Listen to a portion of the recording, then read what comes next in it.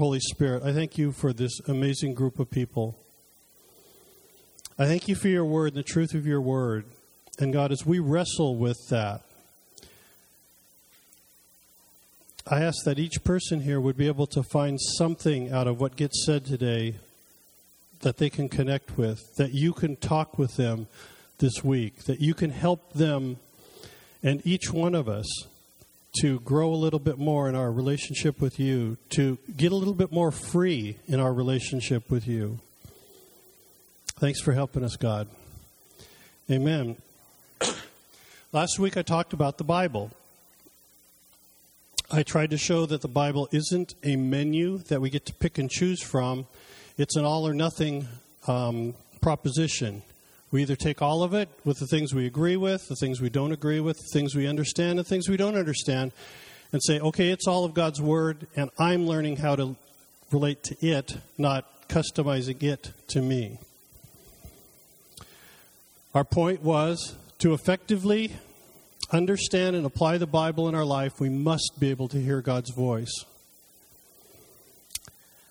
I also promised that I would talk about a subject that is rarely talked about, and when it's been brought up in the past, at least my experience is, it's always been negative. Today I'm going to talk about biblical doubt, and I picked that particularly. Now, if you have questions or disagreements or anything else, I'll be around right in the front. You come up afterwards, and we can chat a little bit more. Okay? Be nice.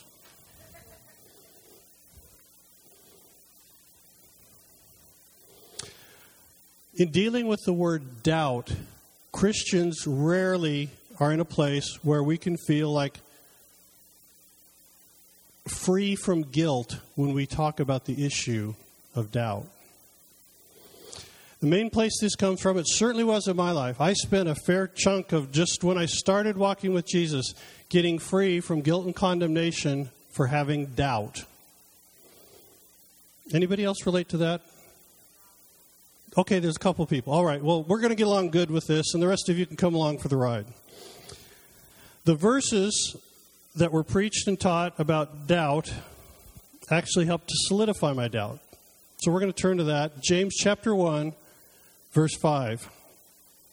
That means you're getting out your phones or your Bible or whatever, and you're going to actually read along together. James 1, verse 5. And I'm looking at you not to make you feel guilty. I'm looking at you to see when you quit scrolling with your thumb that you probably found the verse.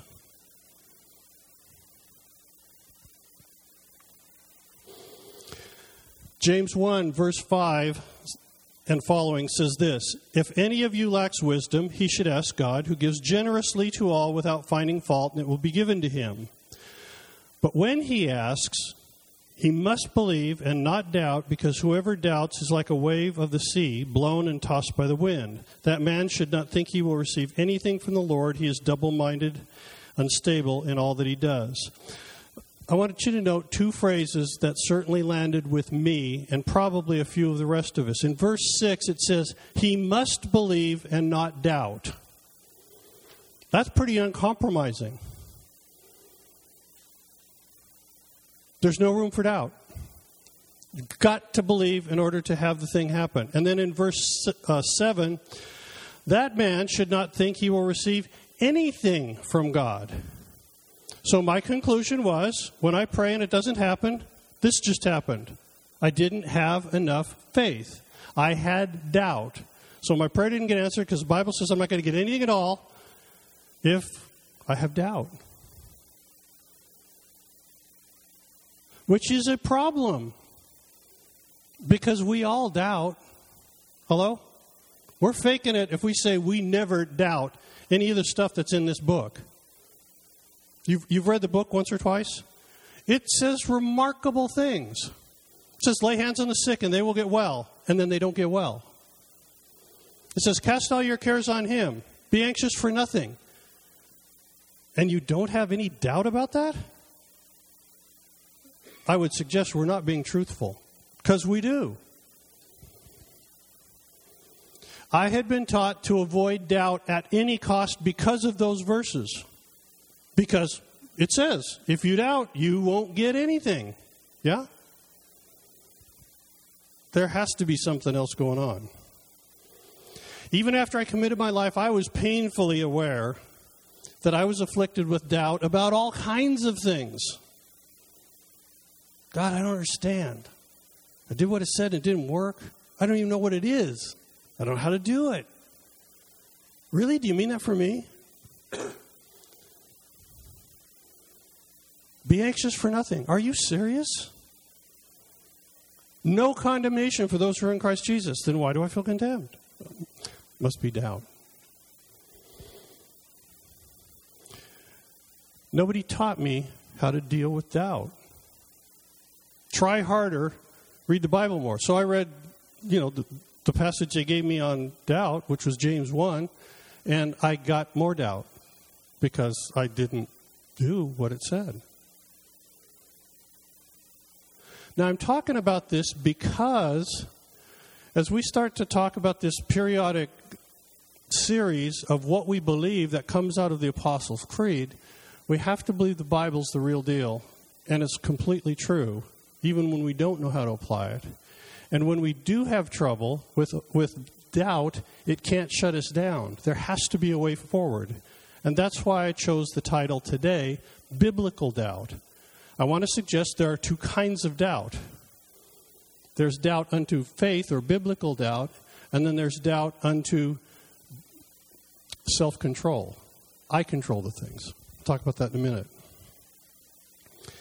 If you don't get anything else from today, here's what I'd like you to get. The key in moving from doubt to faith is maintaining and developing a personal relationship with Jesus.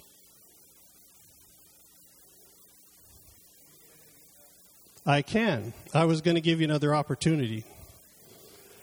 The key to moving forward from doubt into faith is to maintain and develop our personal relationship with God. You can read the Bible until you die and go to heaven and not move forward in your relationship, in understanding and overcoming doubt, if you do not have a personal relationship with God.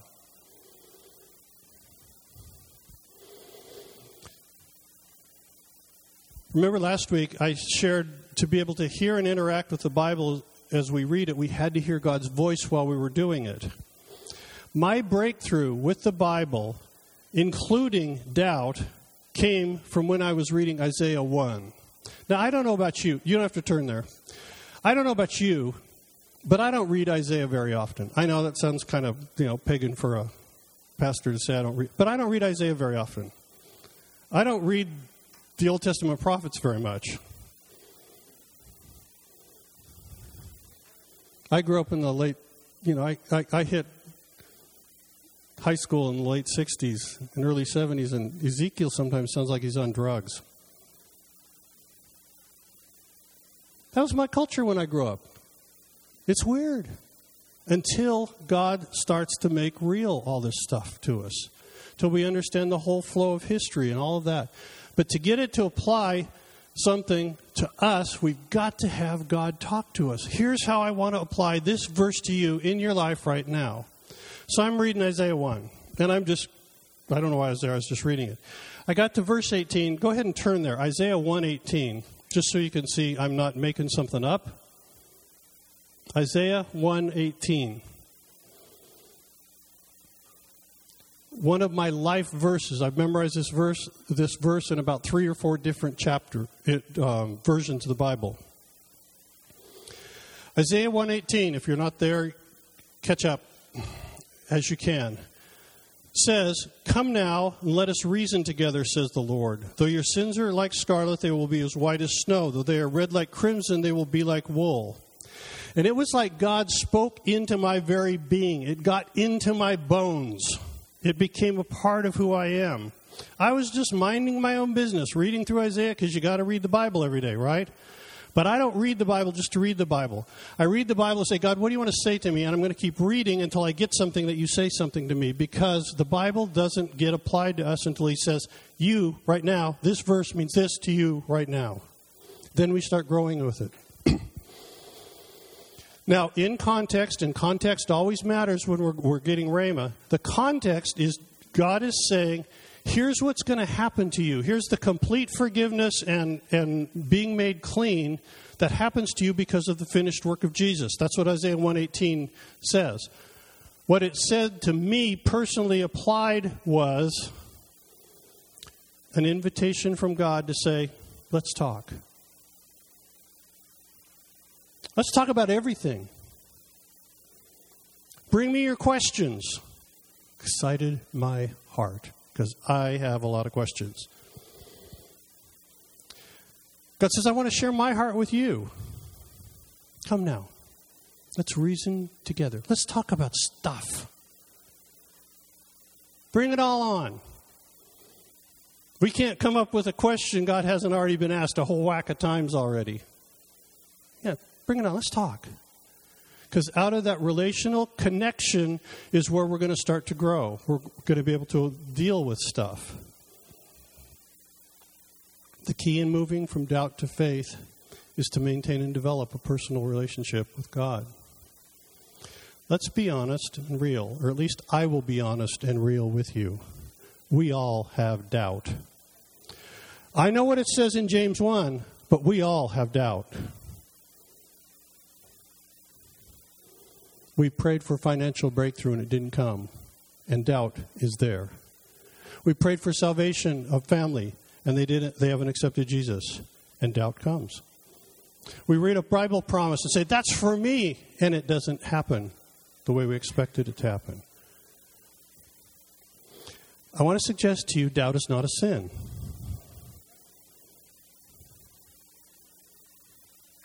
Doubt is not a sin.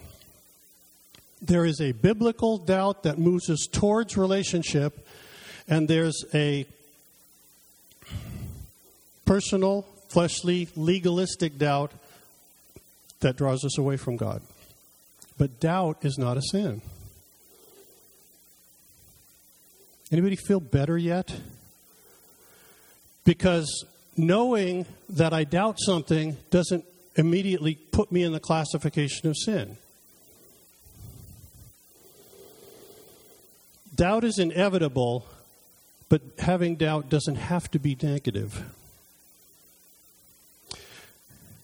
I want to suggest biblical doubt is an invitation from God to discover new things about what He is doing through me, in me, and with me. Ephesians chapter 3, verse 20. If you don't read periodically the prayer in Ephesians 3, it starts in verse 14, goes through 21. It's spectacular. And it goes so far beyond where I live most of the time as if to be confounding. It's an awesome prayer that Paul has that if I am not aware, it will send me into negative doubt. But I want to focus on just one verse here, Ephesians 3:20. Paul writes this, he says, "Now to Him who is able to do immeasurably more than all we ask or imagine according to His power that works within us." Do you understand that?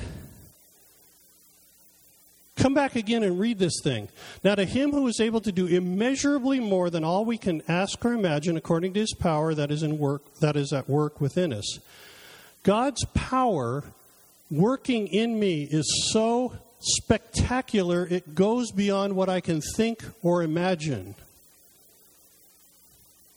Imagine the most amazing thing you can in terms of your relationship with God, and He says, this thing goes beyond that.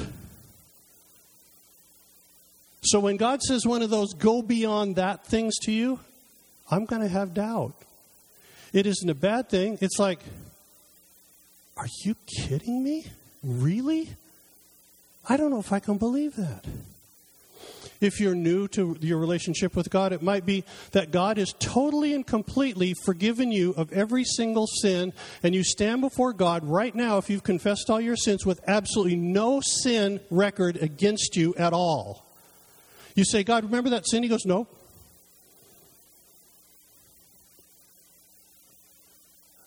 Really? Exceedingly abundantly beyond all you ask or think. When we get confronted with that stuff, we're going to have doubt from time to time. You never leave me or forsake me? I mean, literally in a way that I would know I'm not alone when I feel like I'm totally alone and nobody gets me and nothing's working right. And yet you say you never leave me. Really? It doesn't feel like it right now. Doubt. Well, have it. Doubt simply means this: to be uncertain about, to consider questionable or unlikely, to hesitate to believe. The definition of doubt does not carry with it good or bad. The goodness or the badness of doubt depends on what we do with doubt when we get it. That's actually pretty good, but, just keep that in mind. Immeasurably more than I can ask or think is going to produce, from time to time, uncertainty and a hesitation to believe. Lay hands on the sick and they will recover. Really? Isn't that for like the special people who really figured out this and got the anointing and everything? But that's what the book says. Immeasurably beyond what we're aware of.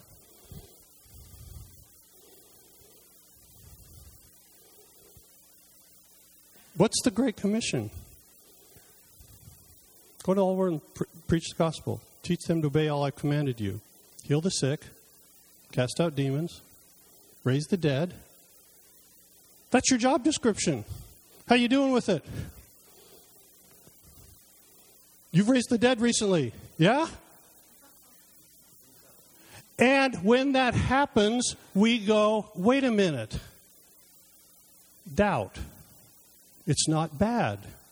Depending on what we do with the doubt when it happens. When we read the job description, when we read the verses, and then we say, wait, what am I going to do with that?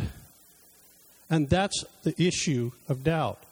But what I hope for you to get, if you get nothing else from today, other than continue to press into God, is that when you doubt, the doubt in and of itself is not a sin and doesn't condemn you and doesn't make you a second-class citizen. Depends on what you do with it. Did that get in to anybody? Some of you would not raise your hands if Jesus were standing up here doing it, right? And I'm like 8 light years away from that. I want to suggest there are 2 kinds of doubt. One is doubt from a heart that wants control. What does that look like?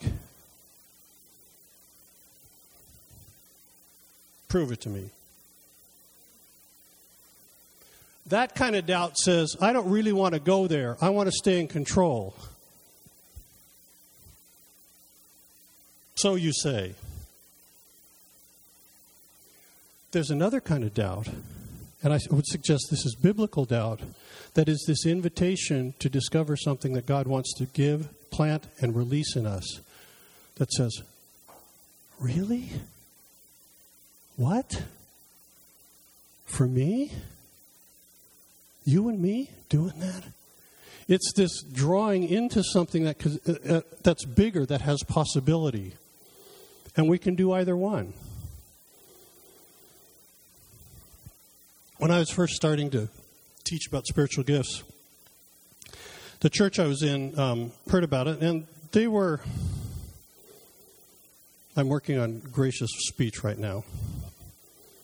Less than enthusiastic about my discussion about spiritual gifts. And so one of the elders in that church came up to me and said, so what's this deal with tongues? You're talking about it all. These tongues, gift of tongues. They're not for now. It's not something you can use. I heard somebody once that used it and they just babbled for a while and, it was all, nonsense and didn't make any sense and we can't be having that in our church. Skeptical doubt. I still want to be in control. In my class was somebody who was fairly new to accepting Jesus. Said, I don't know how you do that in North America, being my age, but had never really been introduced to Jesus. And about 6 months earlier, she had accepted Jesus and had started to experience the presence of Holy Spirit. And she goes, I want to know about this thing. It's like, okay, the Bible says when you speak in tongues, you are going to speak directly to God in a language that heaven understands. And she goes, really? I could have a thing that would let me? No. God, how could that be? Really? Biblical doubt unto finding something we didn't know we had available to us. Really? How can I do that? I just learned to accept Jesus. Really? Yeah, you can. I'm not good enough. Yes, you are. Do you kind of get the difference? One says, I got to stay in control. I doubt that anything beyond what I understand and can control at the moment is going to be something God wants me to do. The other one says, exceeding abundantly beyond all that I ask or think. I don't know what it is, but God, if you got it for me, really, even that? Okay, here we go. Unto knowing Him more, doing more with Him. Come now and let us reason together. I want to suggest is biblical doubt, because it's an invitation from God to say, let's talk. Let me show you more. Let me show you something that will blow your mind. It's going to be so good. Now, if I'm going to make some kind of a declaration like this, I ought to have some biblical basis for all this, right? That doubt isn't in and of itself bad, but in fact actually is used by God to help people move forward in their relationship with God. It doesn't mean we stay in doubt, but when we get it, it's like God saying, I said something to you got no grid for. It is bigger than you. Perhaps the most famous person who doubted in the Bible even got named for it. His name is Thomas. Not this Thomas, because he's got it together. But the Thomas in the Bible didn't so much. Here was a man who walked with Jesus. He saw the big teachings, but he also got to do the disciples-only meeting discussion with Jesus. He ministered together with them, and yet he was known as Doubting Thomas, and here's why. Turn to John chapter 20, starting with verse 24. John chapter 20, beginning at verse 24. Take the time to look at it. You may see something in a verse that I don't say, but Holy Spirit makes it alive to you. And by all means, go with what Holy Spirit makes alive to you. So let's look at this little encounter with this massive man of faith, Thomas. Verse 24, now Thomas, called Didymus, one of the 12, was not with the disciples when Jesus came. Jesus had just been raised from the dead, and the first encounter the disciples had, Thomas wasn't with them. So the other disciples told him, we have seen the Lord. But he said to them, unless I see the nail marks in his hands and put my fingers in where the nails were, put my hand in his side, I will not believe it. Okay, I don't know where the difference between unbelief and doubt is, but this guy's really creeping close to the line of just flat-out unbelief. A week later, verse 26, his disciples were at the house again, and Thomas was with them. Though the doors were locked, Jesus came and stood among them, exceedingly abundantly beyond all you can ask or think. Dude, the door is locked, and you came in.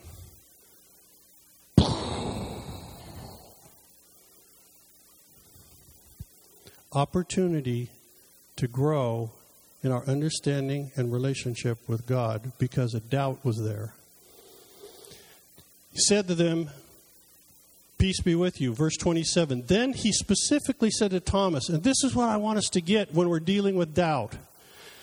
He comes in, he does this big thing, and then he turns to Thomas. Thomas is the guy who goes, unless I do all this stuff and have this happen, I am not believing. God gets us when we have areas of doubt. Not only does He get us, He will make a specific effort to connect with us to help us move from uncertainty and doubt into faith. What does He do? He comes to Thomas, and what did Thomas need? Touch this, touch this. What does Jesus say to do in this verse? 27. This rocks to me. Put your finger here. See my hands. Reach out, put your hand, and put it in my side. Put it in my side. Stop doubting and believe. He's saying, you don't have to doubt anymore. I will give you a different reason to believe. He started in virtual unbelief, and God didn't get mad at him. Jesus wasn't upset. In fact, when he came the next time, he says, especially you, Thomas, because I know what was wrong, and I'm going to speak into the place where you had doubt. Now, God is not a respecter of persons. If he'll do it for Thomas, he'll do it for you. He'll do it for me. God is willing to come in the places we have doubt to draw us into a place where we can come into belief for something we never thought possible. This would have been an awesome time for amen. Good job. God met Thomas where he was at, and God will meet you and me where we're at, in the places where we doubt. First time I ever got asked to go speak somewhere at a conference, I came home and said, oh my gosh, Paul was the pastor. Paul asked me to come and speak at a conference, and I got to speak like 6 different times, and I don't have anything to do. And Mary goes, you got a whole binder full of teaching and all this kind of stuff. I don't have anything to say. I don't know what I want to do. I needed God to come and say, I got this for you. Because for me, speaking in front of people and doing a conference was an exceedingly abundantly beyond all I can ask or think. I never asked for it. I didn't want it. And he says, no, let's talk about this a little bit. I'm going to help you move from unbelief and doubt into faith. And now he wants me to travel around the world and prophesy to people.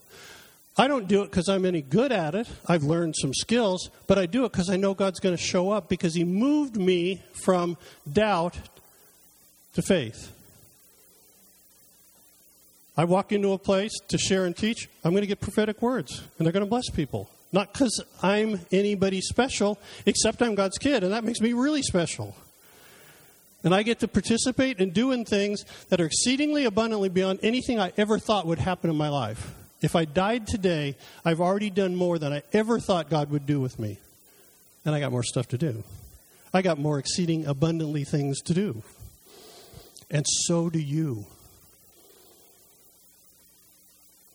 If you're comfortable and content with where you're at with God right now, stay in Ephesians 3:20 until God gives you an exceeding abundantly beyond all you can ask or think. Because that's his job. That's his business. Now, I don't think Thomas understood all of what was going on. But Thomas did the one thing necessary to move from doubt to faith. He didn't break community. He hung with the disciples, even though they were saying this thing that was like way over, out beyond his belief. And he kept talking to Jesus. That's how we move from doubt to faith. One other thing that's really cool, verse 29.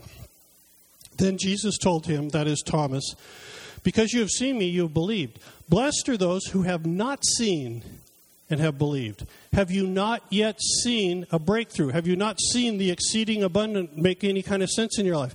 He says there is a blessing for you. I'm blessed when I can't see it in front of me. When I step out and say, okay, I'm not really sure about this thing, and okay, doubt's been back there, but I'm going to take a step forward. I have a blessing already. Blessed are those who have not seen and believe. I just thought I'd give you that one for free. God will take the time and meet us where we are. Most of the Pharisees were this kind of thing. They were against God because they wanted to keep control of the religious activity that was going on. They had the arms crossed. They were skeptical. But one wasn't. You can read it later. John chapter 3, verses 3 through 21 is Jesus' dialogue with Nicodemus. What's really interesting about that is the longest recorded interaction where Jesus had with one person in the Bible. And what was the subject? Doubt. really? How can a man be born again? That was his question. He doubted. But he came asking. He wasn't like the Pharisees that stayed in their own place and read their own books and agreed with each other. Yeah, you're right. Yeah, you're right. We're right. We're right. They're all wrong. He says, Jesus, I don't get this. Read the whole dialogue about it. It's interesting and informative. But why would God choose the most significant interaction to record, and it would be about doubt? I suggest it's because what he wanted Nicodemus to step into, the exceeding abundantly beyond all he could ask or think, was, here's what happens when you accept me as your Savior. And here's what happens for every single person in history to be able to experience. So we recorded it. But doubt helped move Nicodemus.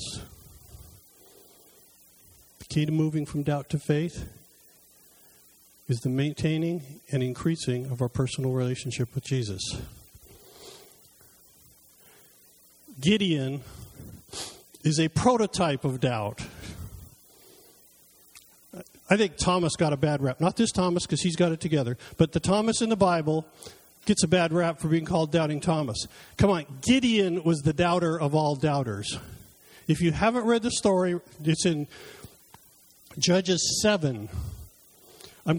It's too long. It's like 30 verses or something like that, where he has this ongoing dialogue with God about every reason why he cannot do what God said for him to do. So I'm just going to highlight a couple things. You can look at it later. The angel of the Lord appeared to Gideon and said, "The Lord is with you, mighty warrior."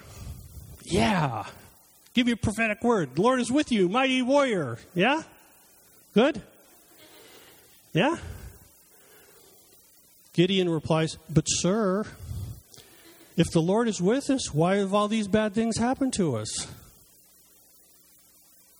That's a faith-filled response to, yeah? Not so much. God answered him and said, "I am sending you." Well, that should be enough, right? Okay, you're going to do this? He says, "Well, yeah, what about this?" And God says, "I'm sending you." Well, not so much. Next verse says,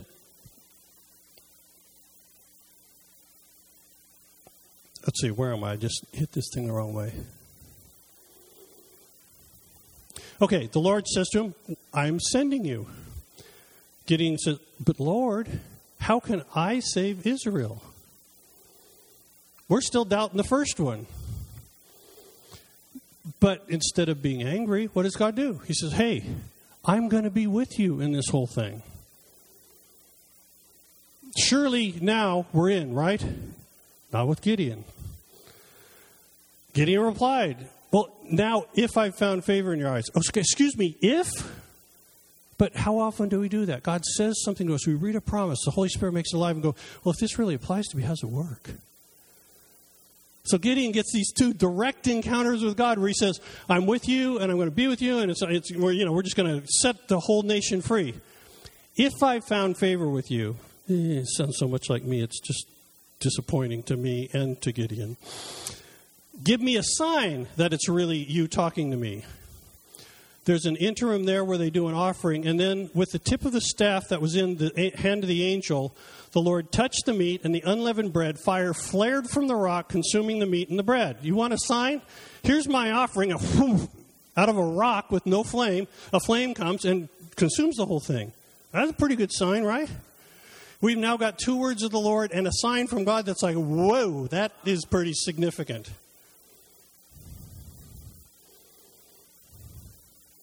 The Spirit of the Lord came to Gideon. Gideon, the man who's had all this happen to him, said to God, "If you will save Israel by my hand as you have promised,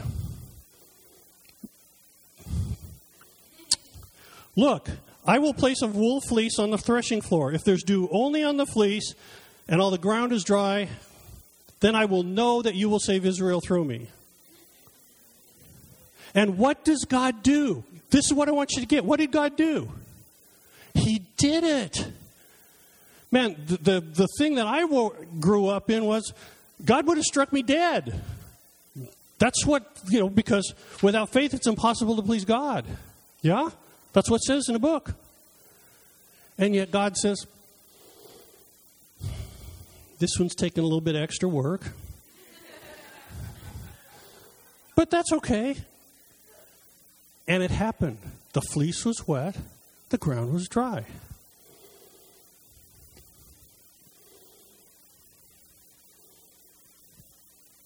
Then Gideon, bless his heart, said to God, don't be angry with me. Even Gideon knows we're pushing the limit just a little bit on this doubt thing. Let me make just one more request. Okay, like the 5 in front of it didn't really count or something. Are you catching the capacity for God to meet us where we're at and help us through from doubt to faith? Let me make just one more request. Allow me one more test with the fleece. This time make the fleece dry and the ground covered with dew. That night, God did what Gideon asked.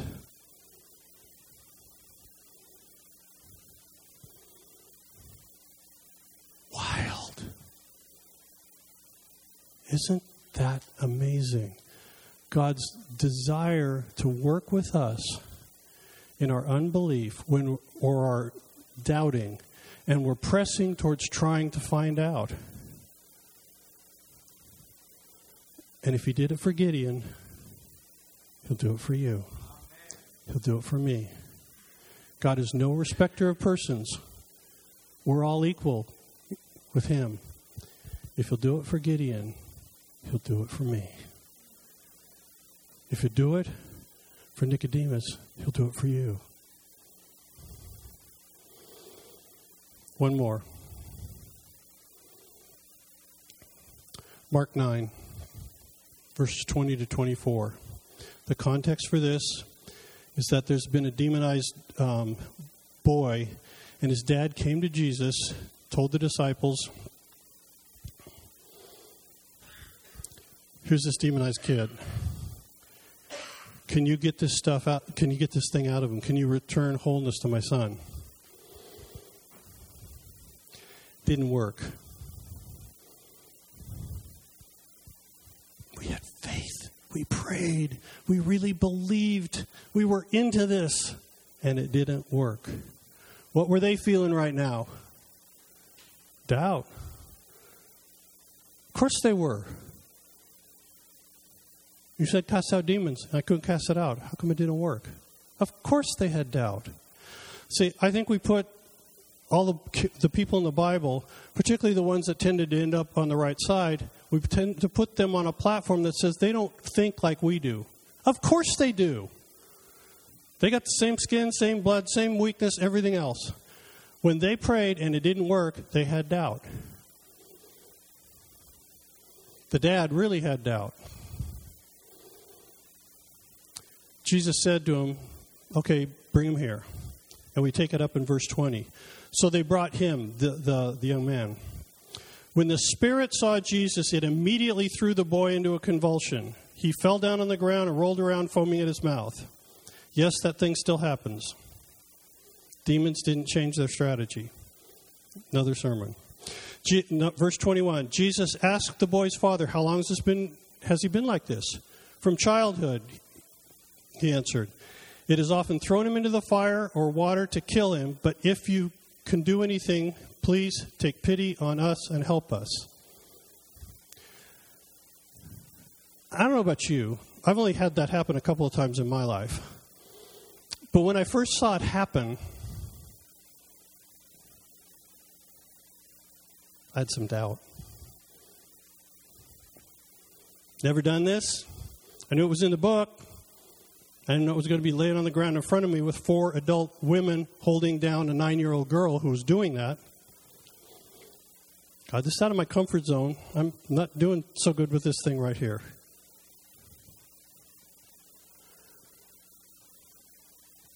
Doubt was an opportunity for me to move from doubt into faith.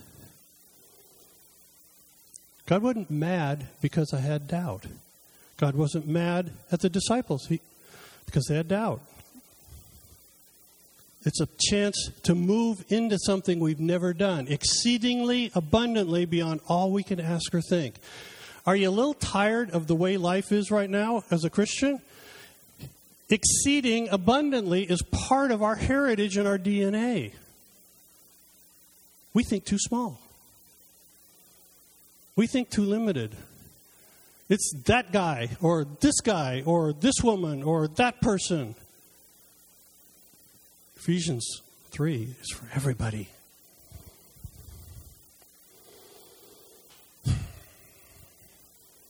Verse 22, it often throws him into the fire and water to kill him. But if you can do anything, take pity on us and help. Jesus' immediate response to the person who needed it and to the disciples watching, if you can, everything is possible to him who believes. What was Jesus doing in this transaction? Moving the disciples from, we prayed and it didn't work, I doubt, to everything is possible. It's a process. We don't all arrive there at once. What happens? Verse 24. Immediately the boy's father exclaimed, I do believe, help me in my unbelief. And I want to suggest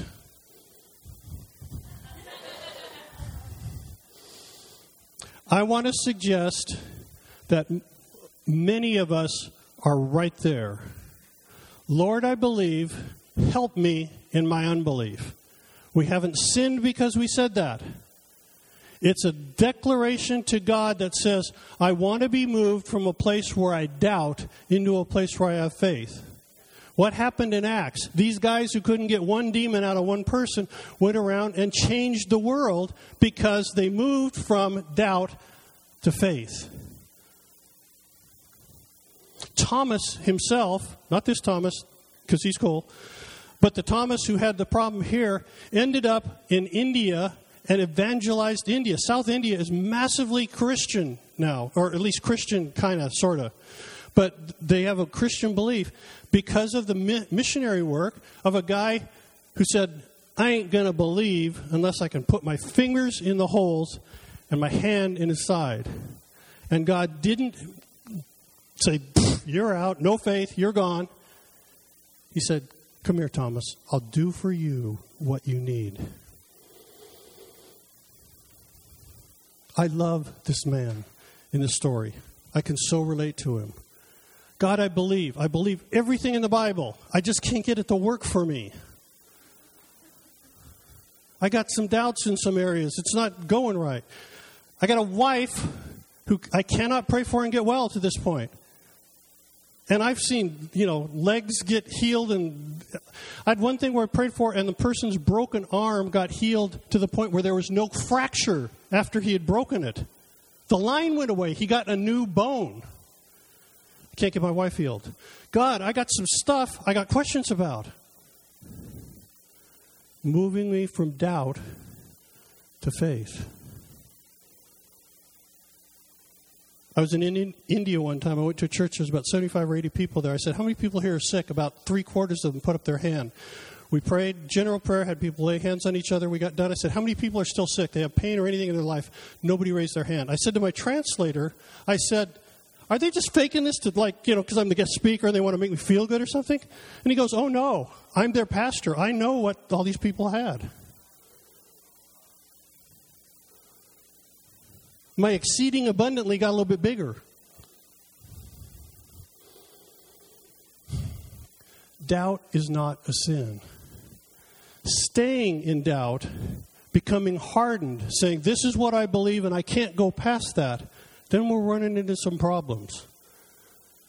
But doubt is not unbelief. Doubt is the opportunity that Jesus extends to you and me to say, exceeding abundantly for you in your life.